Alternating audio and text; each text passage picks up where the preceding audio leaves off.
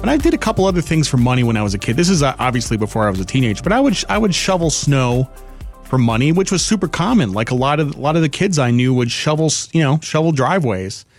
And I did it for not a lot of money, like a couple bucks, $1, something like that. And I also used to wash cars. I would wash cars for money. So, I don't know if anybody does that. I'm not going to bury the lead here. Okay. I'm not going to bury the lead. I'm not going to put the punchline at the end. I'm just going to say, if you have a teenager and your teenager is 15 or older, they should probably have a job. For a whole bunch of reasons. And really the last reason is because of the money. We'll get to that in a second. But I just talked about in the jobs I had when I was a kid. And I had two jobs. And one, I was a church organist. And but just, the background on that is, I started playing piano when I was 7. And I became a very accomplished pianist. And it was interesting, around age 12, I was good enough that there was some discussion between my mom and the piano teacher about, should I go to music school? Should I try to get into a school like Juilliard or something like that? And, they asked me what I wanted to do. And I said, no, I don't think so. I don't think that's in my future.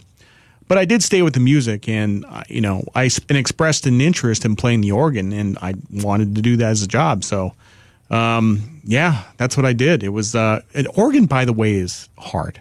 For a lot of people, it's impossible. So, with the piano, you're using both hands. I don't know if you've ever looked at an organ, like a church organ, but if you go back and look at the keyboards down below, there's actually a keyboard for your feet and you have to play with both hands and your feet. And it takes some getting used to. And some people just can never do it. It's a bit like juggling, and you actually have to wear dance shoes that kind of slide across the keys on the pedals.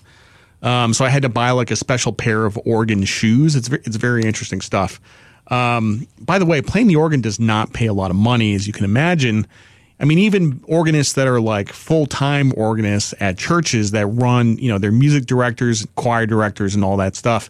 They really do not make a lot of money. I mean, in most churches, they make like $30,000 a year, and nobody does that to get rich, which is one of the reasons I didn't want to make music a career, no matter how fun it was. But here's the thing. So we're talking about kids with jobs, and I think it's good for kids to have jobs for a bunch of reasons.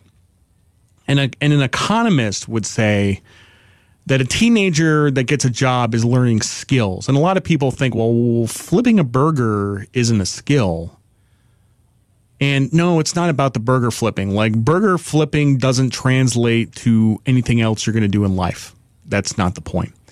The point this is the skills we're talking about here. If you have a job, what is your number one responsibility for the job? What is your number one responsibility? Take a guess. You have to show up on time. That is a skill. By the way, when economists talk about job skills, that is a skill. Even for McDonald's, if they pay $7 an hour minimum wage, like, you have to show up on time. If you don't show up on time consistently, you cannot have a job. So that is an important skill that it teaches right off the bat, how to show up on time. And by the way, that applies pretty much to everything in your entire life. Not even just showing to jobs on time, but showing up to appointments on time and weddings on time and, Lord knows what. But basically, it teaches you to be punctual. And there are consequences if you don't do it. You get fired. So that is a skill that you will have for the rest of your life. If you're a teenager and you don't have a job, and then you go to college, and the first job you get is at age 22, and you're working for like Bank of America or something like that, and you've never learned this skill of showing up on time, you're going to be at a massive disadvantage. You're going to be at a huge disadvantage. You might think that this is like being pedantic. It's really not. Like, you have to show up on time. Basic skill. Another skill is you have to show up dressed and ready to go. I know this sounds ridiculous, but look, if you took a homeless person off the street and gave them a job at McDonald's, number one, would they be able to show up on time? No. Would they be able to be dressed and ready to go? No. That's why they call these skills. Not everybody can do these things. Obviously, 90% of people can do these things, but there's 10% that can't, which is why they don't have jobs. So, showing up on time to work and being dressed and ready to go. Two things. Third skill it teaches you is to work hard, which, should be self-evident, but some people don't really work hard in their jobs. And look, some jobs you can get away with that. Mine, I certainly can't. I can't be lazy about this. But there's some jobs where, you can kind of slack off a little bit, but in general, you can't just show up and sit there. You have to work. So now there's three things. You have to show up on time, you have to be dressed and ready to go, and you have to work hard. Now, here's the fourth thing. This isn't a skill. You get paid when you have a job. So this introduces all sorts of financial complexity. You're getting money. So it's actually more than financial complexity. It's like you are working, and in exchange for your effort and your skills, you are getting money in return. And that is the value of your labor. And you learn that there is a connection between your work and your effort and getting paid money. There is a connection. And this is where people who have never worked, they don't understand that there is a connection between work and effort in making money. And it's the whole basic income thing. If you literally give people money for not doing anything, then they're not going to do anything. And what is the economic value of not doing anything? Zero.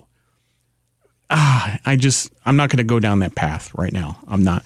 But anyway, you get paid money and you in exchange for your work and effort. So you figure out the connection between work and money.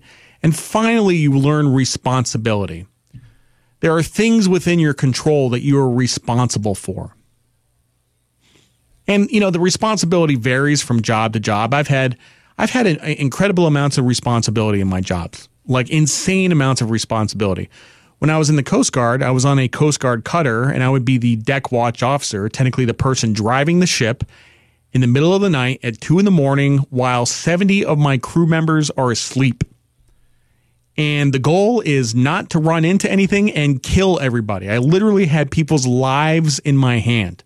For a 23-year-old, that is an awesome responsibility. It is an amazing, and that sticks with you your entire life. That sense of responsibility sticks with you your entire life. And that's one good thing about the military, I will tell you, is that people have incredible amounts of responsibility at a very young age. And they carry that with them for the rest of their life. Most of them do. And the other responsibility I had was when I was working on Wall Street. I was responsible for, at age 28, an $8 billion portfolio, an index portfolio. So, in managing $250 million of proprietary trade, it's just insane amounts of responsibility. Now I have no responsibility. I'm just a talker. But for a lot of kids, their first job is after college at age 22. No good. They don't have any of these skills. All the things that I just mentioned, they don't have. And they're learning this for the first time. No good. Even if you get a job at a cat shelter and you clean litter boxes, you're responsible for something. It's just these little things. By the way, when I was on Wall Street, as I was leaving, this was in 2008. I worked for Lehman Brothers, and some of our competitors, some of the other banks, they would have these new hires, and they would hire these kids out of college, and then they would have Parents' Day at the bank, at their jobs. Parents' Day at their jobs.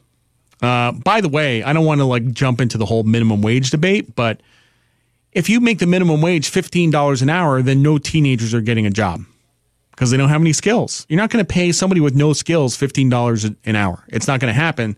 So basically, all teenagers are not going to acquire the skills they need to function in the workforce later. It totally screws the teenage job market. I don't have any hard data on this, but I think there's some correlation between kids who have had jobs in high school and people who are successful in their careers. I think kids who worked when they were younger have gone on to have successful careers in something. And I've seen this anecdotally. I don't have any hard statistics on this. And the point of a teenage job is not to make money. That's nice to get a little spending money, gas money, whatever. But the point is to have responsibility and to take something seriously, really for the first time in your life. Even if the responsibility is something inconsequential, flipping a burger, it's something. It's absolutely something. You need to show up on time, dressed and ready to go. You have to work hard and you have responsibility. You know, you may think it's better. You may think it's for the best if your kids don't have to work as teenagers. You're probably not doing them any favors.